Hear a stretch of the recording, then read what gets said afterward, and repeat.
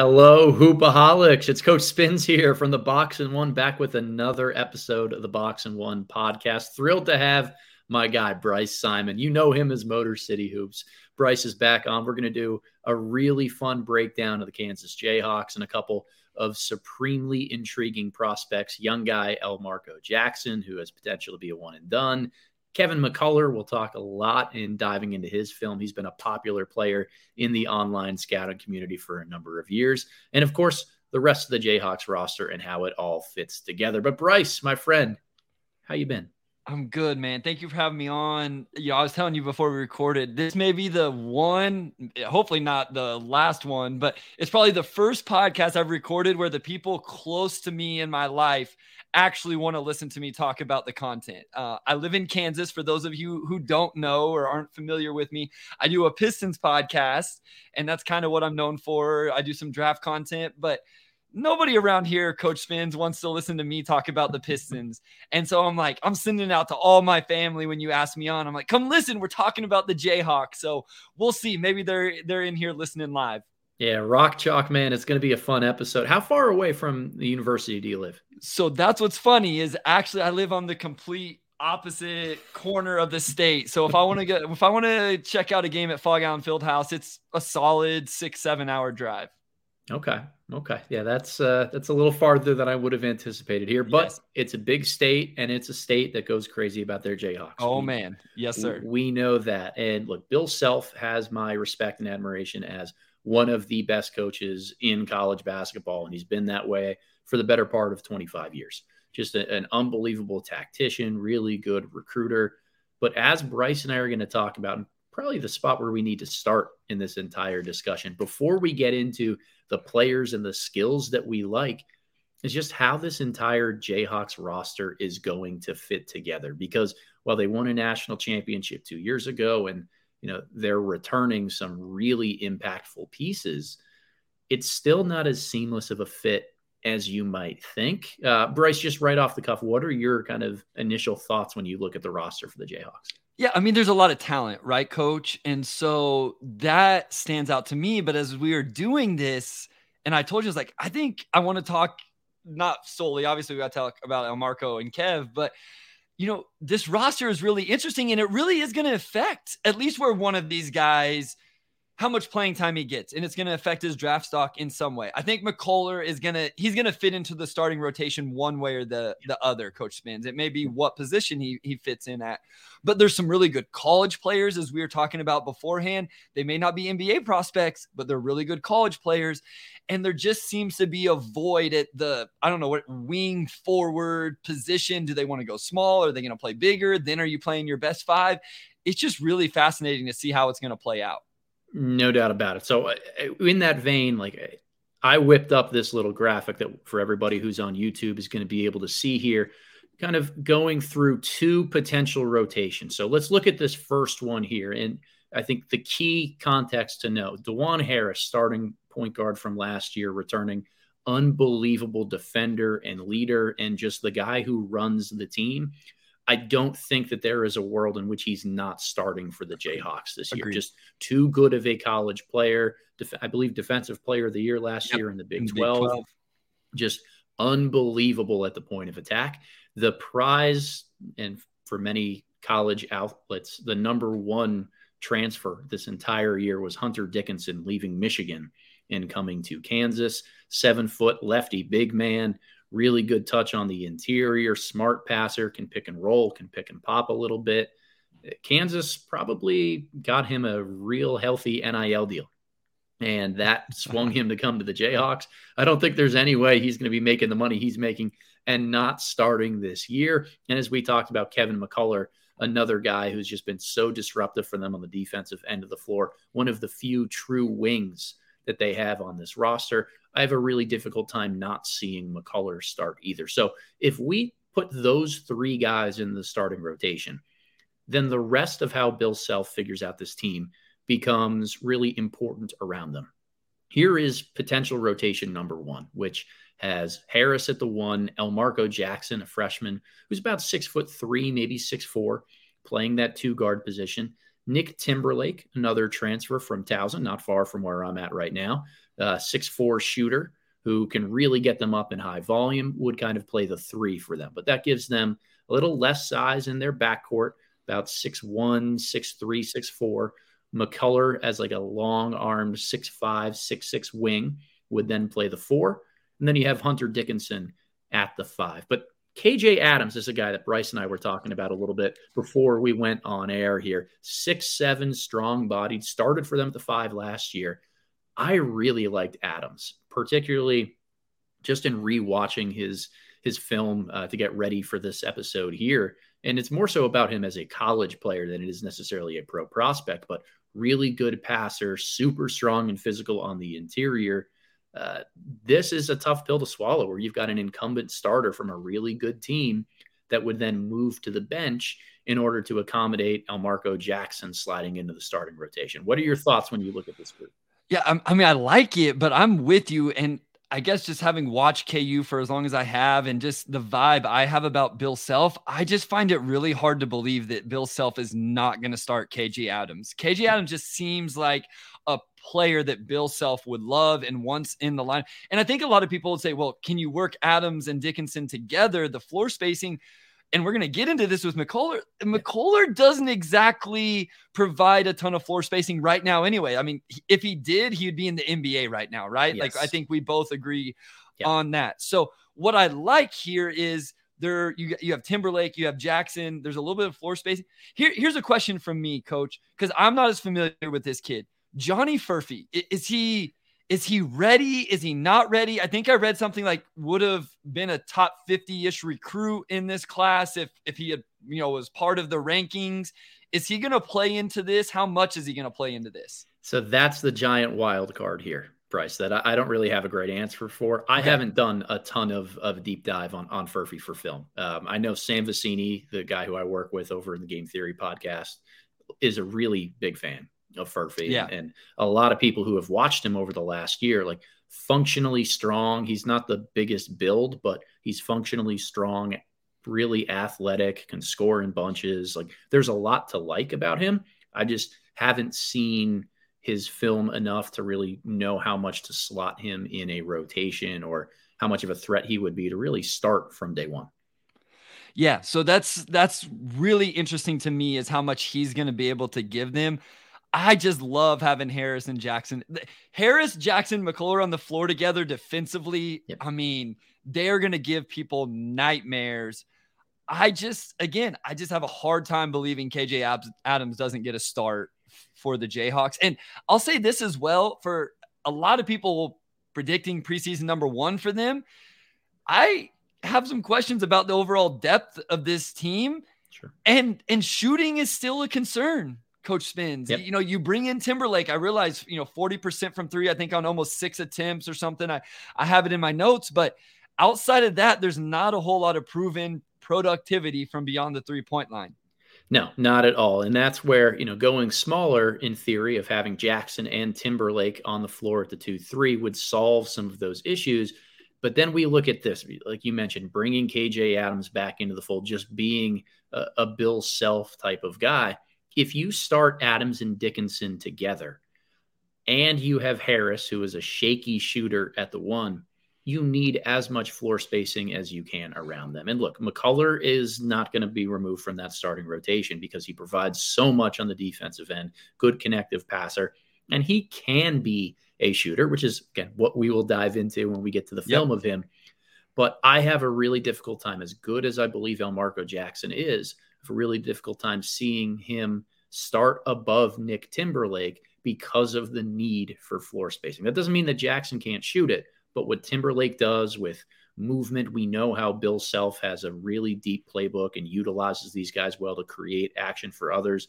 They can do a lot of high-low stuff because both Adams and Dickinson are fantastic passers.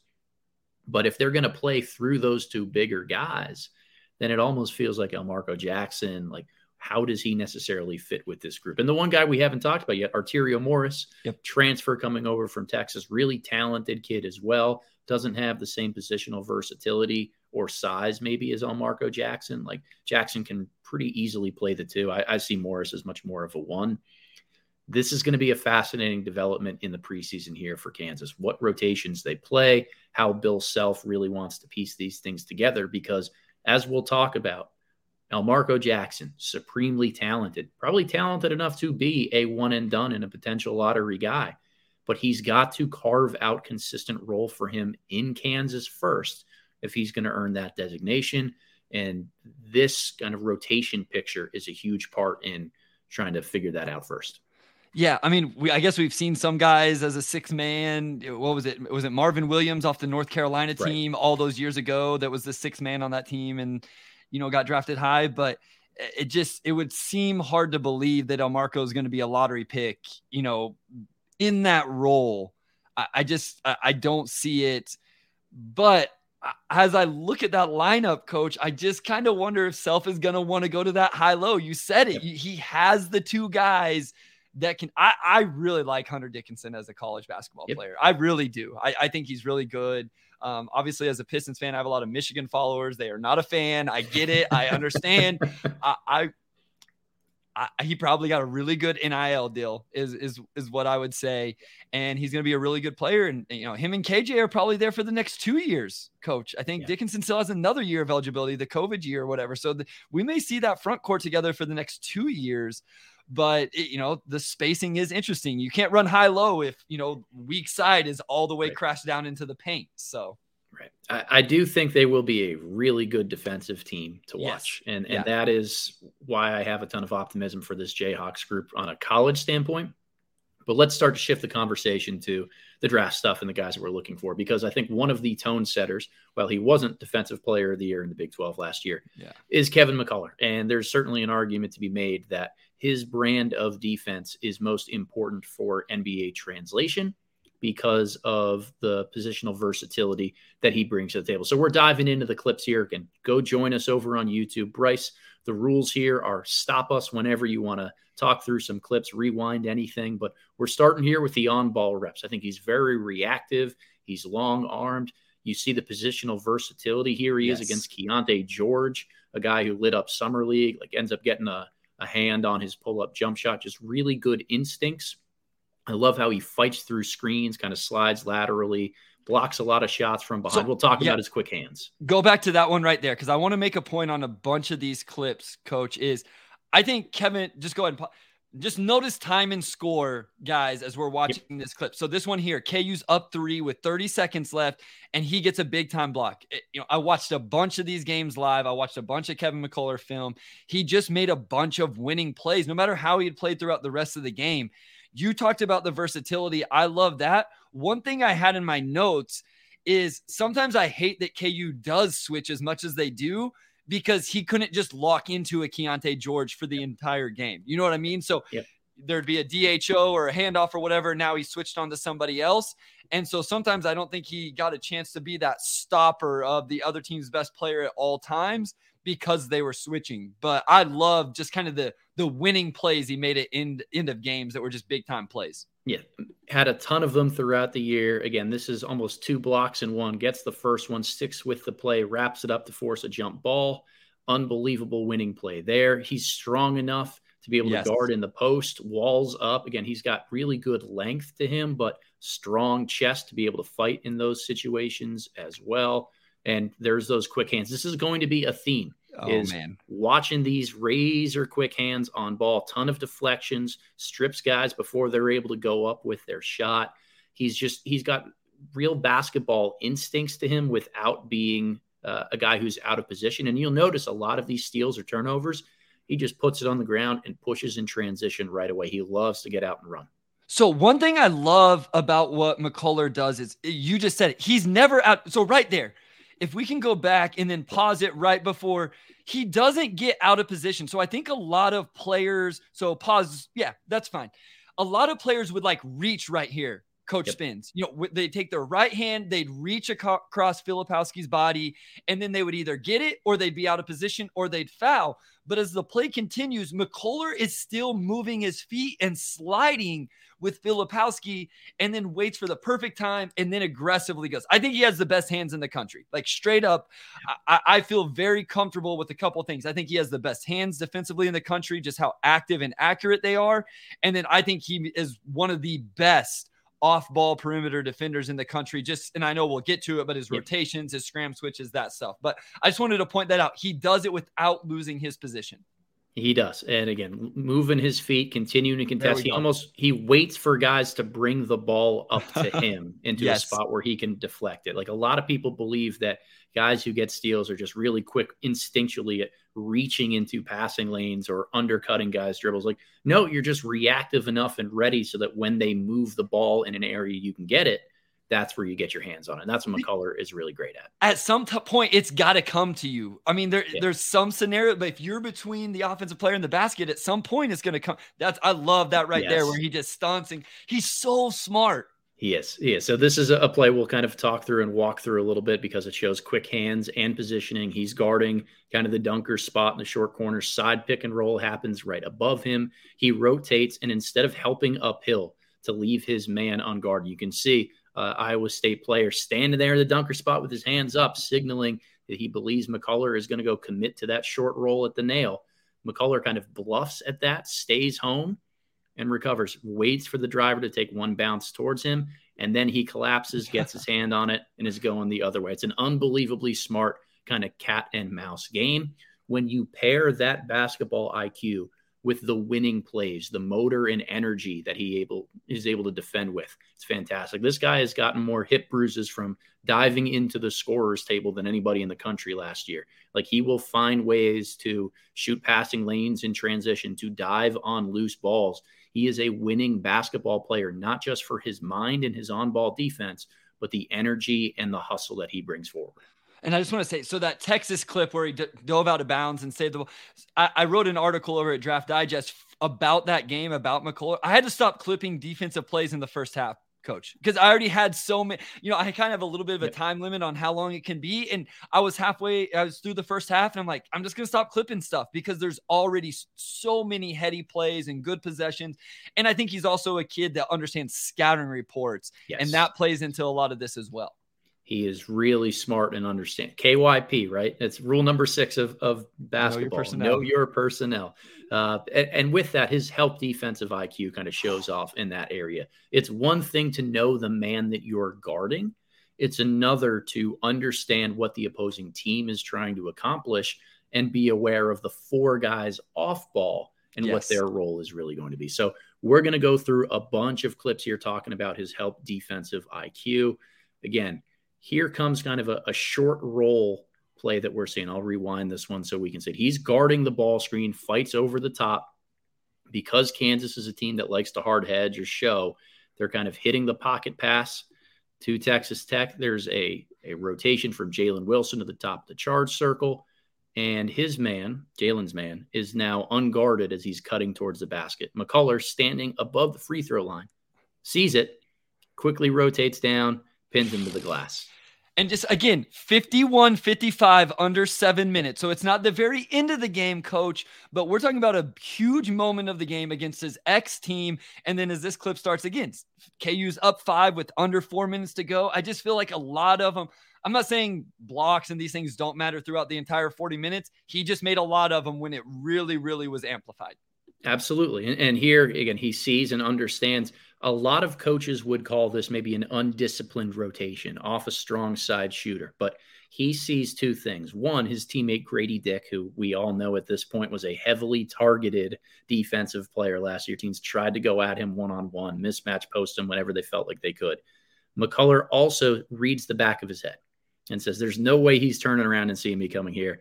I'm just going to come and get to this, gets a hand on it, and again, trying to push and go in transition. Unbelievable instincts. So these are my favorite clips that we were able to put together. Same. So really from the weak side, and we do a drill in our practice almost every day called Fire, where we're working on who is going to be the tagger at the rim. When a ball screen happens and two defenders show to the ball, somebody has to help and chip down on the roller. And that is almost always going to be the lowest opposite defender. Well, if you look here, there's nobody in the opposite corner. Kansas State does a really good job of raising their weak side players far above that spot. So McCullar is going to be tasked with the tag. It's just not a conventional setting where he's already standing in position. So here comes an early tag where he's able to shoot the passing lane, anticipate that they're going to throw it to the roller, and really get there. I'm pretty sure here the guy throwing this pass, and I believe this is Marquise Noel, it is, just looks at this and says, there's no way McCullar is going to get there in time. And then it's an, oh shit, McCullar's there in time, and he's off running the other way. I mean, Marquise Noel, we saw it all NCAA tournament. He throws a live dribble left-hand hook pass. It's not like it took him forever to get the pass out of his hands. McCullar just reads things that well. And I think we have one coming where he does the other, right? Is that what's coming here where he tags and then, So here's another tag, and you get to see the quick hands on display. So Oklahoma running another side ball screen, 2 to the ball from Kansas. McCullar, 1 foot in the lane, ready to react to this. Ball goes to the short roll, and he's there to swipe at that thing and force a turnover. But Bryce, this is the possession that you were talking about here. Yep. One of my favorite from the year. McCullar in position to tag, realizes that the pass is not going to be there, starts to recover right away, and he anticipates the skip pass, steals it to go the other direction. What a fantastic play. I absolutely love seeing that from a guy like him.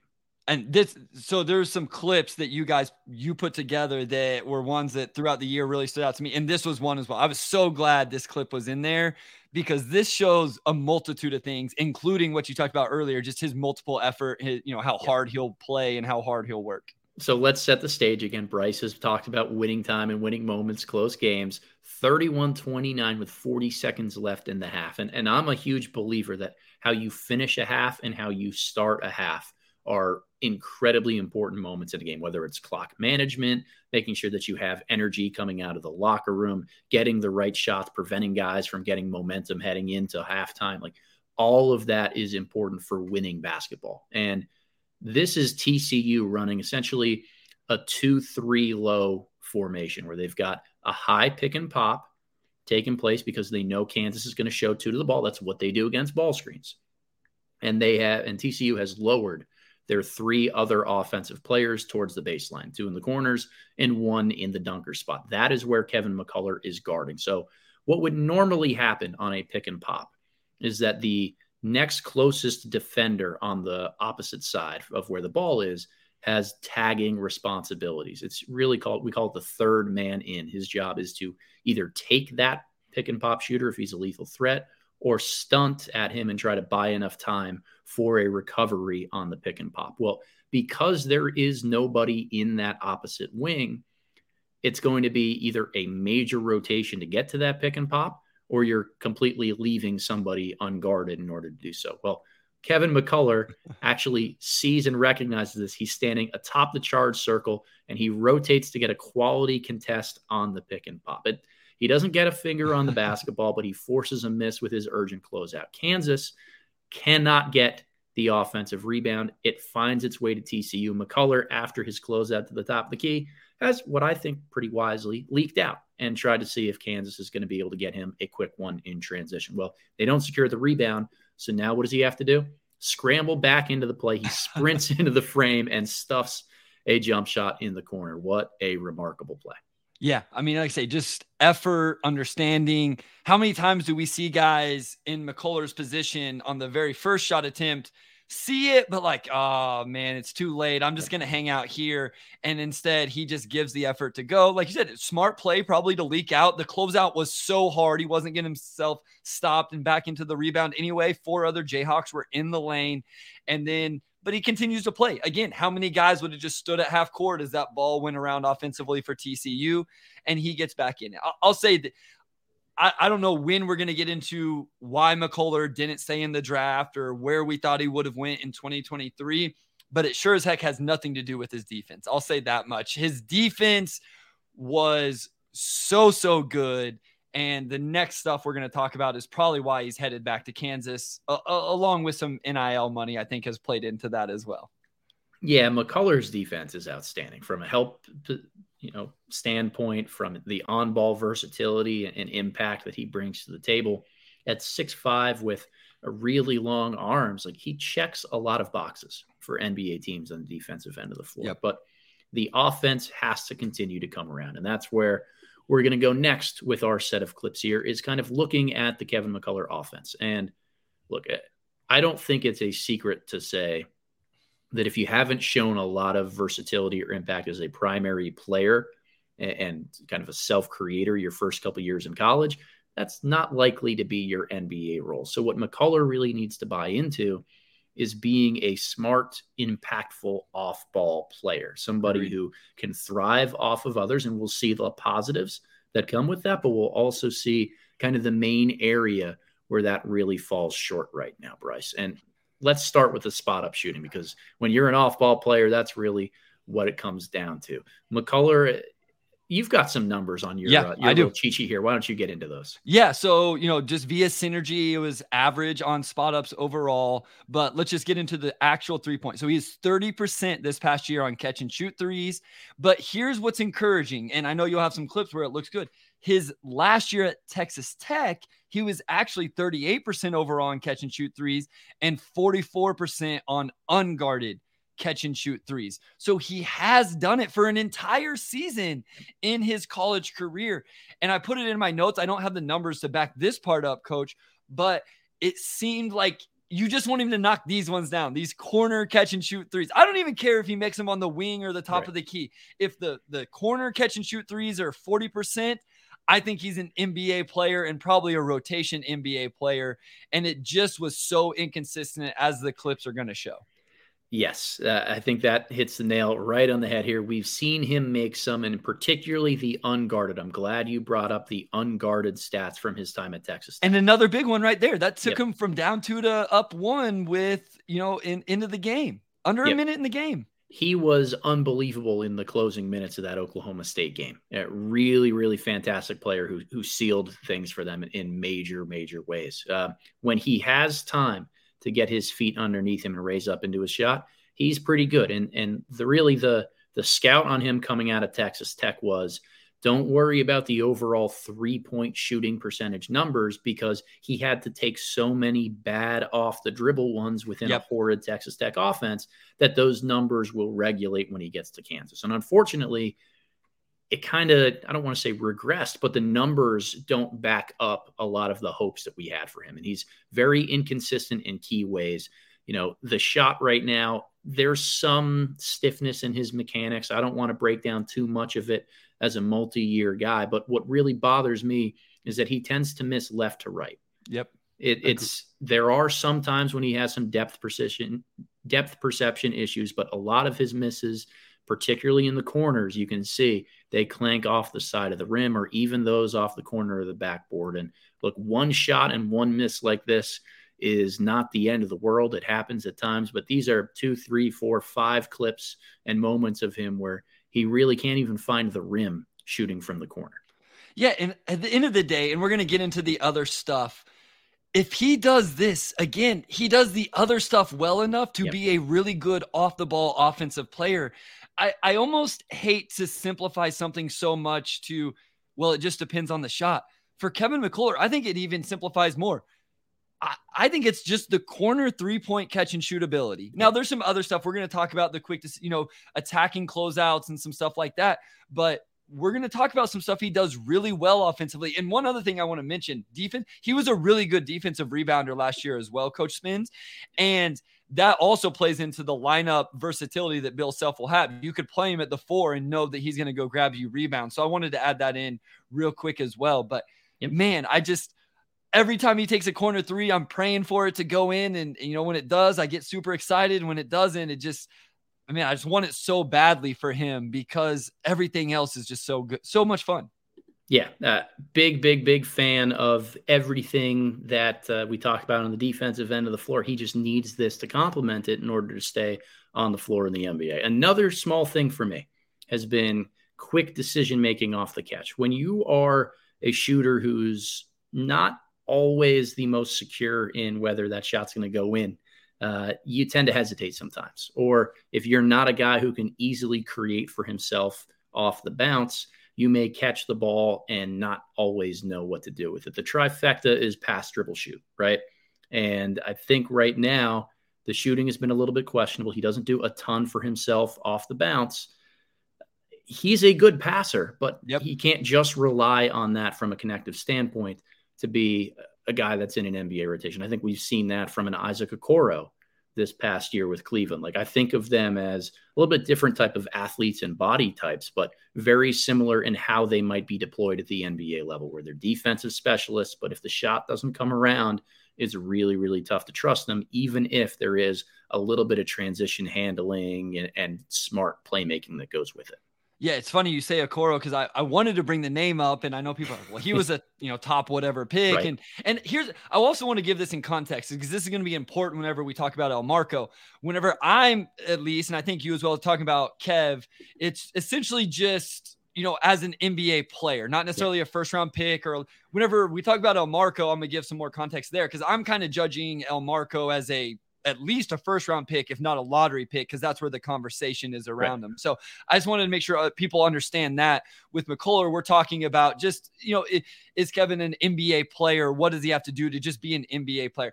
And again, I think he had plenty of chances to go be an NBA player right now. Those may have been two-way contracts, and the NIL money at Kansas may have just been more than what a two-way contract is. But I think the NBA interest in McCullar was enough that he had some opportunities to go be an NBA player right now. Yeah, I agree with that. So getting back to the film here on the kind of the quick decision-making off the catch, like there are a lot of times when he catches the ball and holds it, particularly in the corner. That's a challenge for me. We teach our guys, you've got 0.5 seconds to shoot it, drive it, or swing it. You've got to do one of those three things. You cannot hold the ball for more than a second. And particularly that's appropriate in the corners, because you've got kind of two extra defenders around you with the sideline and the baseline. So what we'll see here is just a few clips where Kansas can create a little bit of advantage for him, and he just kind of catches and holds the basketball and doesn't really have the right area to know what to do with it. Sometimes it results in these jab step threes. Other times it's like really slow drives where defense can load up, and it kind of kills the momentum that's been gained by an advantage created somewhere else. And here's why he's just not really, in my eyes, a guy who can create his own shot. Picks up his dribble at the logo quite a bit, just doesn't have the same burst, not a very comfortable shot maker off the bounce. And then sometimes it's not just whether you're hesitating to shoot. It's decision-making comes down to, are you taking the right ones? And as a questionable shooter, you're really going to be asked to only take wide open ones. And if you don't have that, trust that your teammates can get something better. So here we go with essentially 10 on the shot clock. Ball gets rotated to him in the corner, and he's got a defender with a hand in his face, like wearing him like a cheap suit. I would never recommend this, even for an elite shooter, to necessarily take. Like, try to use your gravity to pump fake and go by him. This is not really what I would trust from a decision-making standpoint. And it seems like a lot of it comes down to him hesitating and not always knowing what to do in the half court off the catch. Yeah, I was gonna say, like, this one stood out to me in that's just got to be a catch, rip, and go, and just probably an attack baseline. Look at the lane. Yeah, and he's either going to finish or he's a good enough passer. I trust McCullar that when the help comes here, he dumps it off, hits the weak side hammer. He can make those types of reads. And just speaking to I think I had the mid-range pull-up jumpers. He was 15 of 45 overall, 33% this past year. So, not what you would want in the mid-range pull-up as well. But, these are ones, if you're going to get this closeout, man, take advantage of that. And he is going to be in this situation a lot where he's the last one getting this, right? He's getting one more passes against a bended defense. Yes. And so it's going to be really important for catch and shoot and make wide open, or catch and attack a closeout, or like you say, maybe one more pass is now there as well. But that 0.5 second decision is important. Yeah, advantage creation is not something he's going to be known for. Won't play with the ball in his hands a lot. We saw the struggles in the mid-range of just kind of create for himself. He has to be an advantage sustainer, When somebody else forces the defense to bend, he's got to knock down shots, swing it, or attack a closeout and make the right decision at the next kind of decision point there. So not thrilled by that shot selection in that regard. And here's just kind of another idea of that clip. Not the same ferocity of the closeout, but 23, 22 on the shot clock here early in a game. The lane is pretty open to be able to rip and go past this. I think the shot is a little bit shaky, but he doesn't seem to trust the other aspects of himself as a driver enough to kind of compensate for that. Yeah, and I think he should, to be quite honest. He's a strong kid. I think he can play through some contact. He was 62% on layups in the half court. Yep. And so he's more athletic than what people will give him credit for. Again, he's strong. So it's not just about knocking down these shots. It's also about being able to take those, lanes to attack off the bounce. And I guess my point is, I think he should have confidence in himself. I think he should believe in his ability to do that because he absolutely can. Yep. Totally agree with that there. One area I do want to compliment him for, really smart cutter. Knows how to play off ball around the penetration of others. So when they create advantages, he can find ways to sneak in the lane. If he sees the back of his man's head while he's standing in the corner, boom, he's just going to go baseline, and Kansas did a really good job of finding him in those situations. A couple other really smart plays, kind of a little bit of a broken and jumbled possession with the way that Oklahoma State's defense has rotated. That's an unbelievable cut that he has right there. And here's something that really brings NBA level translation to me. So I talked earlier, I really like KJ Adams. Same.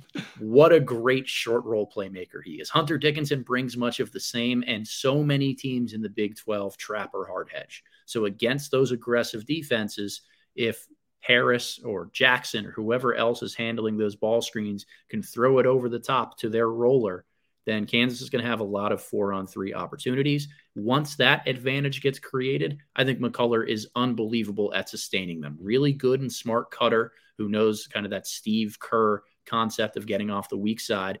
Again, here it is against press defense here. Another time and score situation, up 7 with a minute and a half to go. Bill Self and Kansas are saying layups or kill clock, please.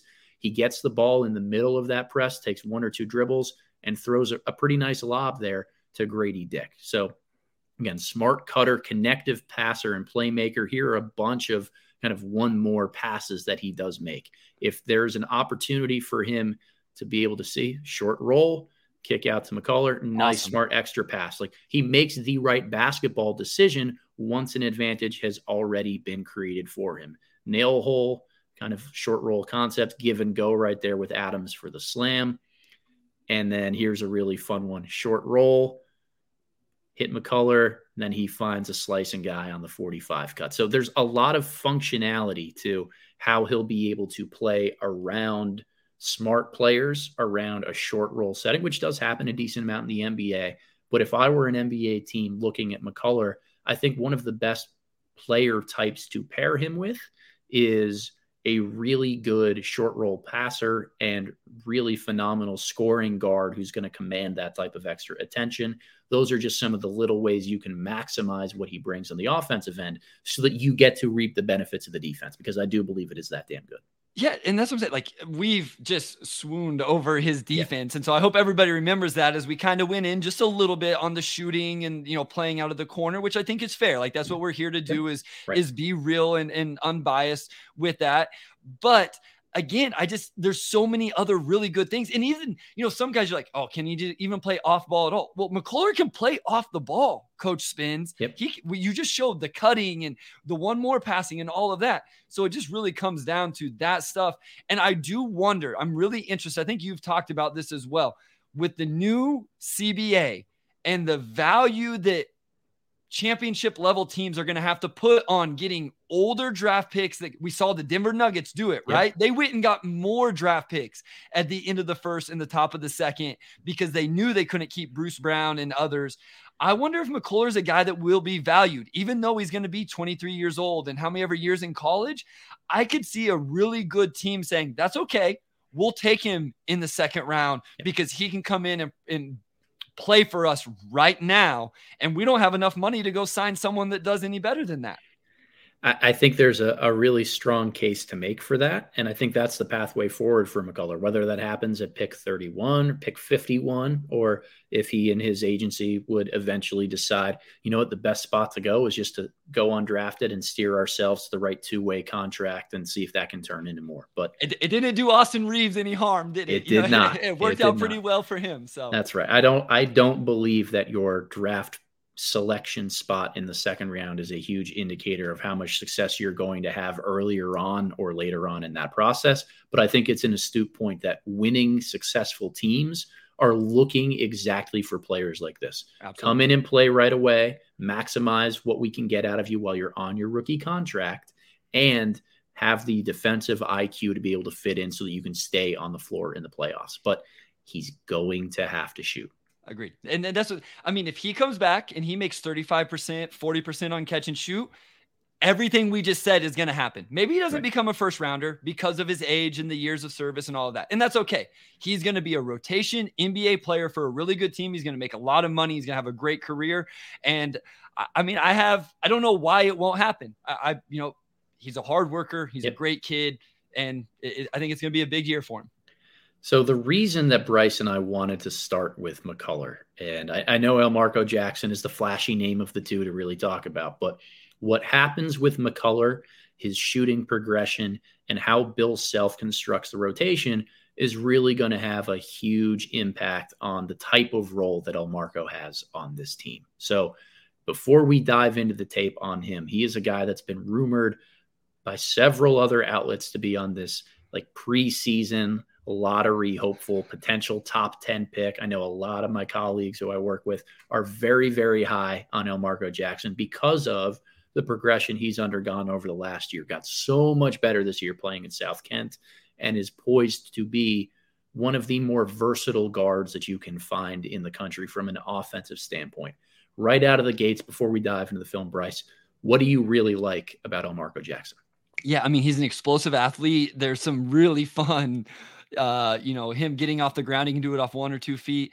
I like just how much he has played with the ball in his hands. I like guys that have had that type of usage. I think the thing that stands out to me the most is his mid-range game. I thought his mid-range pull-up stuff was really good. And then he also is able to defend. I thought he put some good defensive stuff.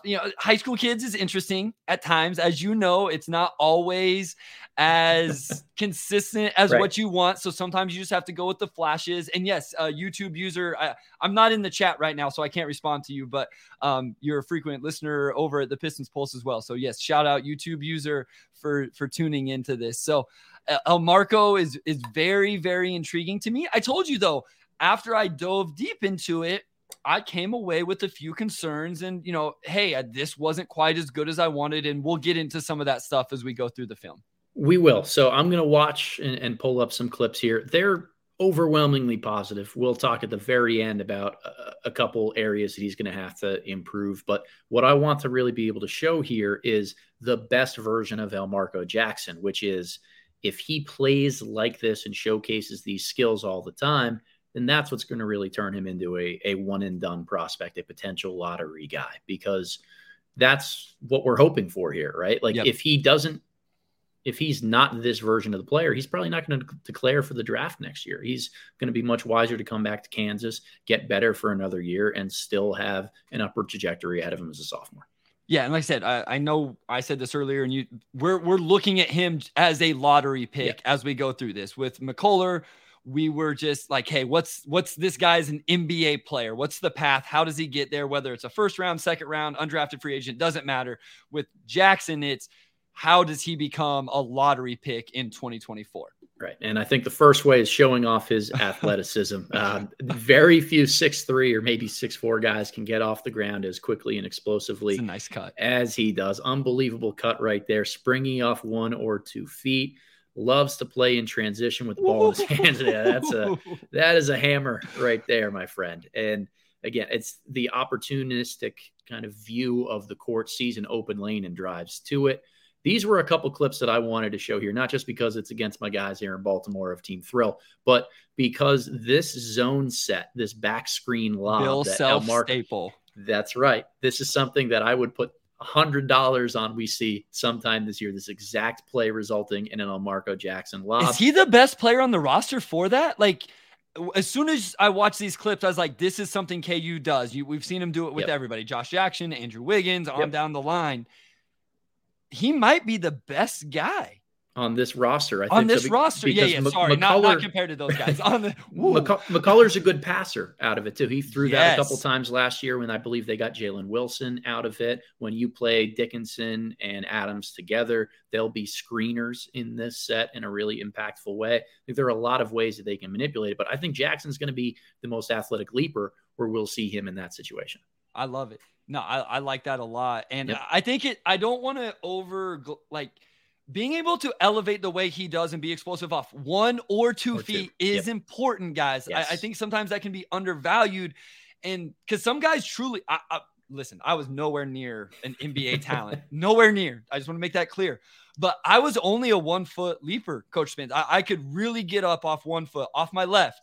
Off 2 feet, it was just okay. And I could barely dunk off my right foot, to be quite honest. But, it's a real thing. And it does matter because it's not always where you can get off 1. It's not always where you can get off 2. So the fact he can do both is important. Well, I am what they call a credit card leaper, as in when I jump, the only thing you can fit beneath my feet and to the ground is a credit card. So here's one more kind of play that I think Bill Self likes to run a lot. It's an Iverson cut where they hit the guy at the first elbow. Jackson curls off of the second guy for a layup or a lob here. That is another Bill Self staple. So I love the immediate translatability of what he brings to the table within Bill Self's offense. As we look at him putting pressure on the rim a little bit more in the half court, the word that I keep coming back to is sudden. Love it. He's really quick. He's shifty with the ball. He moves his hips. He's moving faster than it looks like. Here's just a crossover to a 1-2 dribble. It doesn't look like he's moving at super fast speed, but he's able to get separation. And then when you put him in isolation situations, I mean, just the craftiness, the change of direction burst is really there. You can go left to right. You can go right to left. Here's a behind the back that he's able to create separation on. He's got the finishing package and the ability, because of his elevation, to change his dribble there. Yeah, this one was the nasty one. I feel bad for whoever we're showing this clip of defensively. I'm sorry. That is. Now, I will say this, though, as well. If he didn't shoot it as well as what he does, defenders don't. I mean, it's still a nasty move. It's a nasty in and out hezzy. But if he can't shoot it a lick, nobody's lunging as much as what that defender does. And he has to respect the jump shot because Elmarko did shoot it, decently. So, that's a component as well. Okay, so I have a question, Coach. Okay. And I didn't watch as much of the summer stuff. I watched mostly just his in-season because Synergy had a bunch of their games. Yep. I came away a tad concerned with the finishing package around the rim. I didn't think it was quite had the variety as what I wanted for a 6'3", 6'4" guy. I thought he got blocked a little bit more than I would like. Again, I realize he's young. He's in high school, but I'm projecting a lottery pick here, and I just would have liked to see a little bit more. Am I wanting too much by saying that?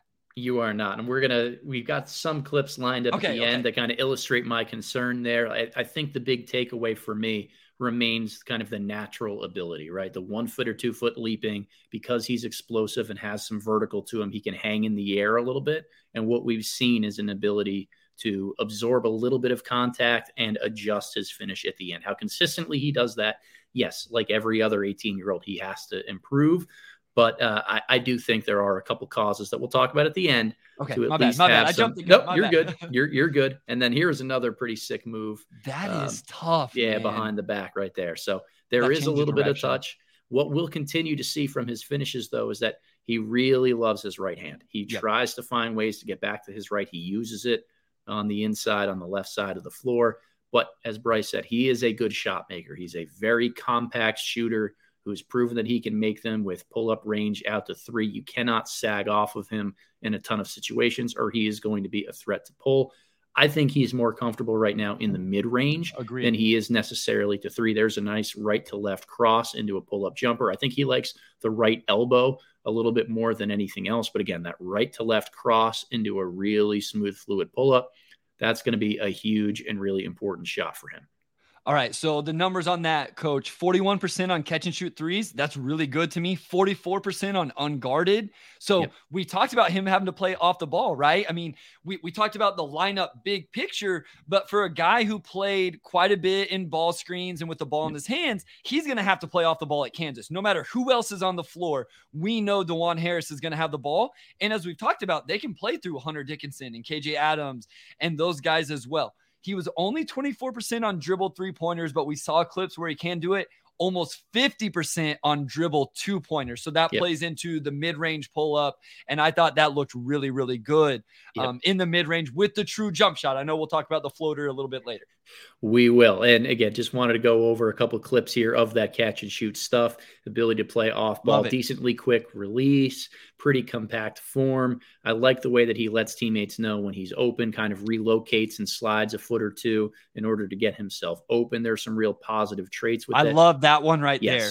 Shoots it really comfortably. We'll watch this one again. Coming in semi-transition, just realizes there's nobody guarding him and pulls right away without hesitation.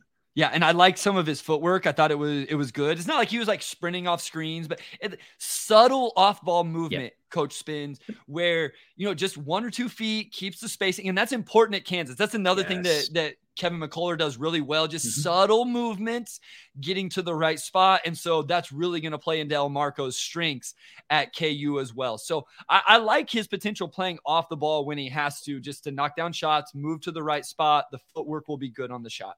Yep, but the real juice to squeeze from the orange is with the ball in his hands. And we've seen, I think it's important to show, first of all, that he can hit those dribble pull-ups, because that's going to change how he's guarded in ball screens. Now, at the college level, teams are a little bit more one size fits all. Like, this is what we do against ball screens. And in the Big 12, he's going to face a lot of different traps and hard hedge coverages. But if teams go underneath, or if he finds ways to get into the lane, I've been really impressed by his passing read. So here he is against New Hampton School, team that played a little bit more drop coverage, was able to turn the corner and get into the lane, and he just makes a really good read. One. So he has this distinct ability. It's like a micro skill, kind of, to throw these passes to shake guys or spot up shooters that are below the level of the defense. Like, he feels when there's a lateral avenue to throw a pass, and it's really unique. I'm going to start this clip from the very beginning so we can see that again. But he's got 2 of these, one with his right and one with his left, that we'll see simultaneously here, where he just kind of zips it at like 4 feet above the ground, really impactfully. Yeah, I mean, I think I put in my notes, like, he just finds the necessary path to get the ball where it wants to go. And he has the right and the left and the hook and live dribble and all that stuff. And it just, that one just really stood out to me, because he gets into the lane. He almost sits down in a squat to get where he needed to go. And, you could critique things here and there, but I'm like, at the end of the day, there's just a natural feel for, okay, I need to get the ball here. This is where defenders are. I got to get to this level to get the ball to get there. Now, the decision-making isn't always perfect in that. We get it. He's a young kid. I just think that feel is really, really impressive. Yep, and I like where his eyes go. So what I loved about this clip is, as soon as he beats the front line of the defense, he's essentially got 3 defenders that are swarming him and circling him. His eyes are still on the weak side here. So he jumps to kind of make a pass, trying to figure out if he's going to go to the top of the key or to the opposite corner. And he ends up kind of deking out the help side defender. Really smart play. Yeah, I love eye manipulation. I know you had your bingo card the other day. I don't know if it was already on there. If it wasn't, I know I sent you a tweet. I should have put that. Eye manipulation is overused by me, but it's one of my favorite things from creators and ball handlers. That was nice as well. So some really good passing flashes from Elmarko. Absolutely. There's the right hand hook. Shifty. Like that's. Yeah, so that's your play right there. Coach, so you've shown him in the last 2 minutes, sit down in a squat and throw a pass from 3 feet above the floor on target to the shake guy, and then come back and throw a right hand hook over the top of the defense. And like, it's just that nuance and variety truly, truly matters. And he's going to have a couple really good targets at Kansas when he's running pick and roll stuff. He is. And another thing he might be able to run a little bit is pick and pop. So I am curious to see how he and Hunter Dickinson are able to garner a little bit of chemistry in that regard. And here are a couple clips of him, whether it's a hook pass over the top, just finding relocation shooters at the top of the key. I do trust that there's a lot of field to work with out of ball screens here. Again, this is the theme of the podcast. Can Kansas space the floor appropriately enough for him to get into the lane and make those reads? We know Big 12 teams are going to come out and force them to play through the short roll, which is why I'm a huge believer that Bill Self has actually built this roster in a positive way, because he keeps finding short roll creators who can punish teams for blitzing ball screens. But that may limit what Elmarko is able to show this year with the ball in his hands. If he does declare for the draft and have a really good year, I hope people remember these types of clips and say, when he does get into the lane, he is a pretty good decision maker and still has that shiftiness to him. Yeah, and this we talk about all the time, and I've had to learn this over the last 3 years as I've done this more and more, is sometimes people are like, oh, well, the high school film. Like, well, why go back to the high school film? They're playing college. We have new data. Why not just go to the new data? But to your point, if teams are just going to blitz KU, get it out of his hands, and yes, Dickinson and Adams can make the plays, but maybe the play finishers aren't there on the other side of those, then teams are going to continue to do it. Now McCullar cuts and gets a dunk and knocks down a corner three, and Timberlake's knocking down threes. Well, now they're not going to be able to do that, and now we'll see Elmarko really cook because teams are going to have to drop or do something different. Yeah, Big 12 is going to be the annual bloodbath that it is, and it'll be a lot of fun to watch. But let's hit on a couple of those small improvement areas here, and it has to do a little bit more with his runner and his finishing with his left hand. I think he's very right hand dominant, doesn't seem to have a great plan or elevation when he gets into his runner a lot of the times. But if you push him to his left, like I don't love the touch on that floater. I don't love the attack plan. He doesn't slow his body down enough. And then this play right here is one that I wanted to highlight because it looks like his man is doing the Daniel Tice special.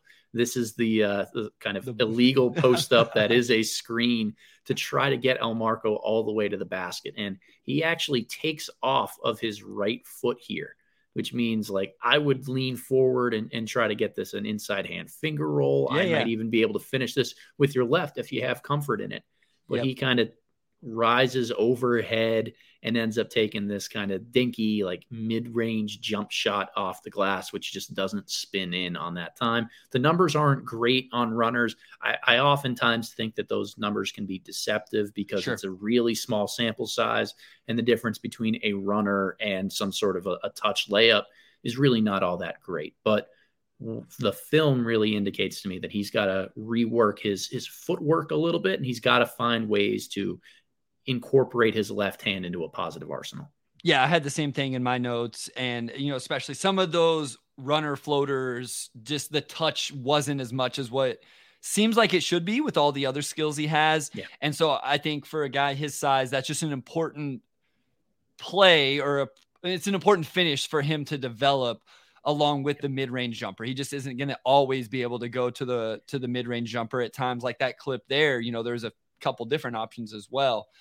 So that'll definitely be something to keep an eye on. So Bryce, after going through all those clips, like where are you at right now on Elmarko? Are there any other pieces of his game, whether it's defense or other areas you watched in your scout of him that you wanted to bring up? Yeah, so I like the on-ball defense, had some really nice possessions, and I think he's another guy that has super active and aggressive hands. That probably stood out to me the most.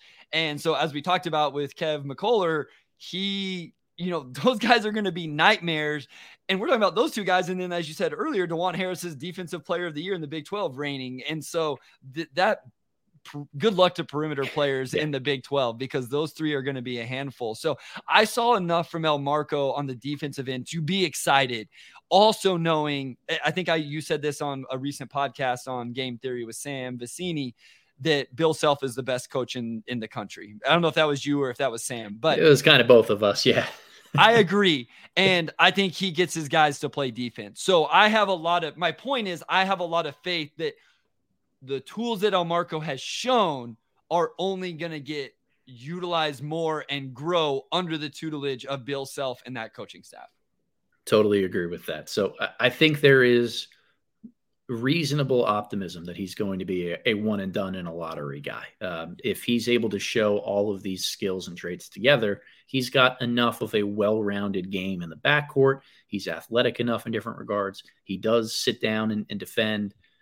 There's a lot to like about Elmarko Jackson, but I really struggle to fully commit to him being a guy that's going to be in my top 20 or even a one and done until I just feel more comfortable with what this Kansas Jayhawks team is going to look like and what his role looks like on the team, because there are so many upperclassmen starters that are returning. And I think fit and shooting is going to be what's prioritized most.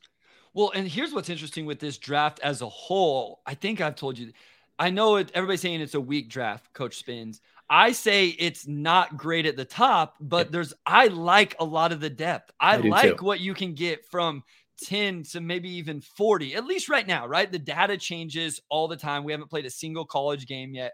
All of that stuff. We have guys transfer, leaving Louisville today, and now they're going, to the NBL. So who knows where guys are even going to play next year. But my point is, I don't think Elmarko is going to get into that top 10 conversation. And then so that 10 to 30, the rest of the first round is so convoluted, he could get lost in that shuffle really, really easily. If other guys play well, he's not starting. Maybe the jump shot isn't true right from the start of the season. That stock could take a hit really quick. And so I'm with you. When I first watched him, I really liked him. I'm like, I really like this kid. Like, I think he's really good. And then boards started coming out, Coach Spins, and I'm like, top 10 good? Yeah. Lottery good? Oh, okay.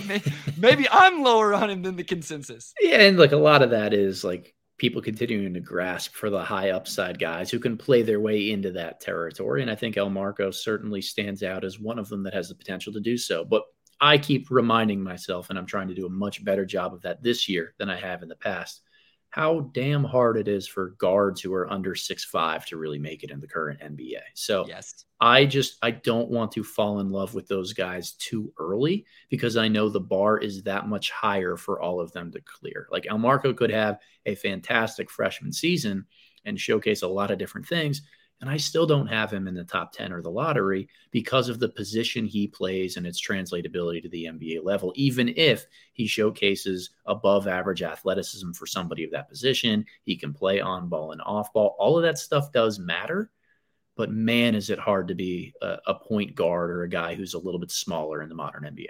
Let me ask you this. Would you be more confident in his lottery potential if he was at a school or let's just say in a situation, because it could be a situation at Kansas where he was going to be the primary creator, where there wasn't DeJuan Harris, and we knew going into the season, Elmarko Jackson is going to be the quote unquote point guard for this program?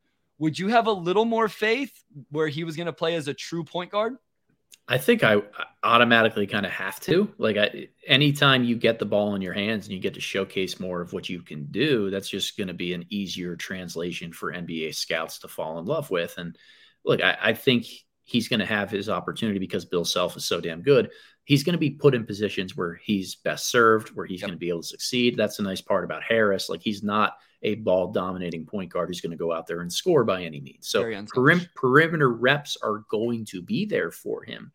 It's just there are so many mouths to feed on this Kansas offense. I think they're going to want to play inside out. As I mentioned earlier, the Big 12 loves to come out and hard hedge or blitz ball screens, which means that as a pick and roll initiator, you're more of like the relay guy, so to speak, than anything. Like, you're the center fielder throwing at the second base, as opposed to throwing the strike to the catcher to tag the guy out. So I don't really know. I think you have to be a little bit not concerned by any means, but just lower on where you would have him preseason, just simply because you don't know what the role is going to be. Yeah, I mean, it's just an interesting dynamic where, you love the chance he's going to be able to show his off-ball stuff and his ability to knock down shots and, do those type of things.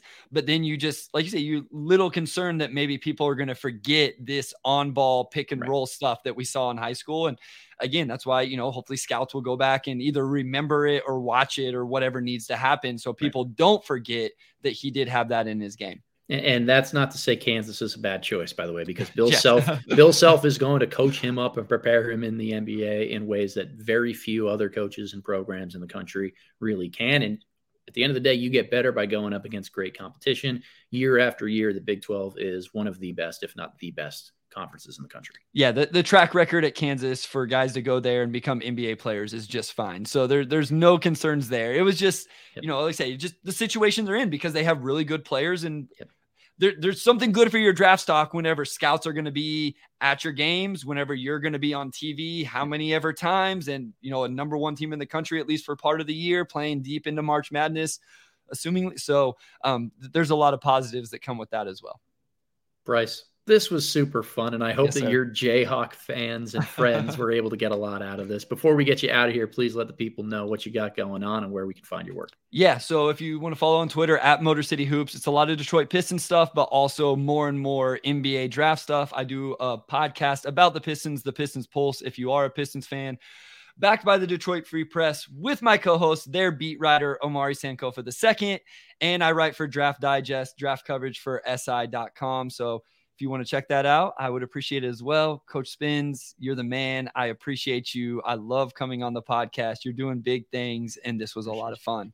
This was a ton of fun. YouTube user absolutely loved it and thought that we had great synergy. I know this isn't our first time working together, but we got to keep making it a frequent thing here because I always love having you on, Bryce. For those of you who are looking for some of my work this week, and you all know where to find me at @theboxandone_ on Twitter or my Substack page, theboxandone.substack.com. Getting to the time of the year where we're doing some longer form video breakdowns on sophomores and juniors, have some think pieces coming out as well, and then trying to do one of these every week, if not every other week. Loving these breakdowns. So please rate, review, subscribe to the podcast. Find us on YouTube as well as wherever you can find your podcasts. But until next time, we'll see you later.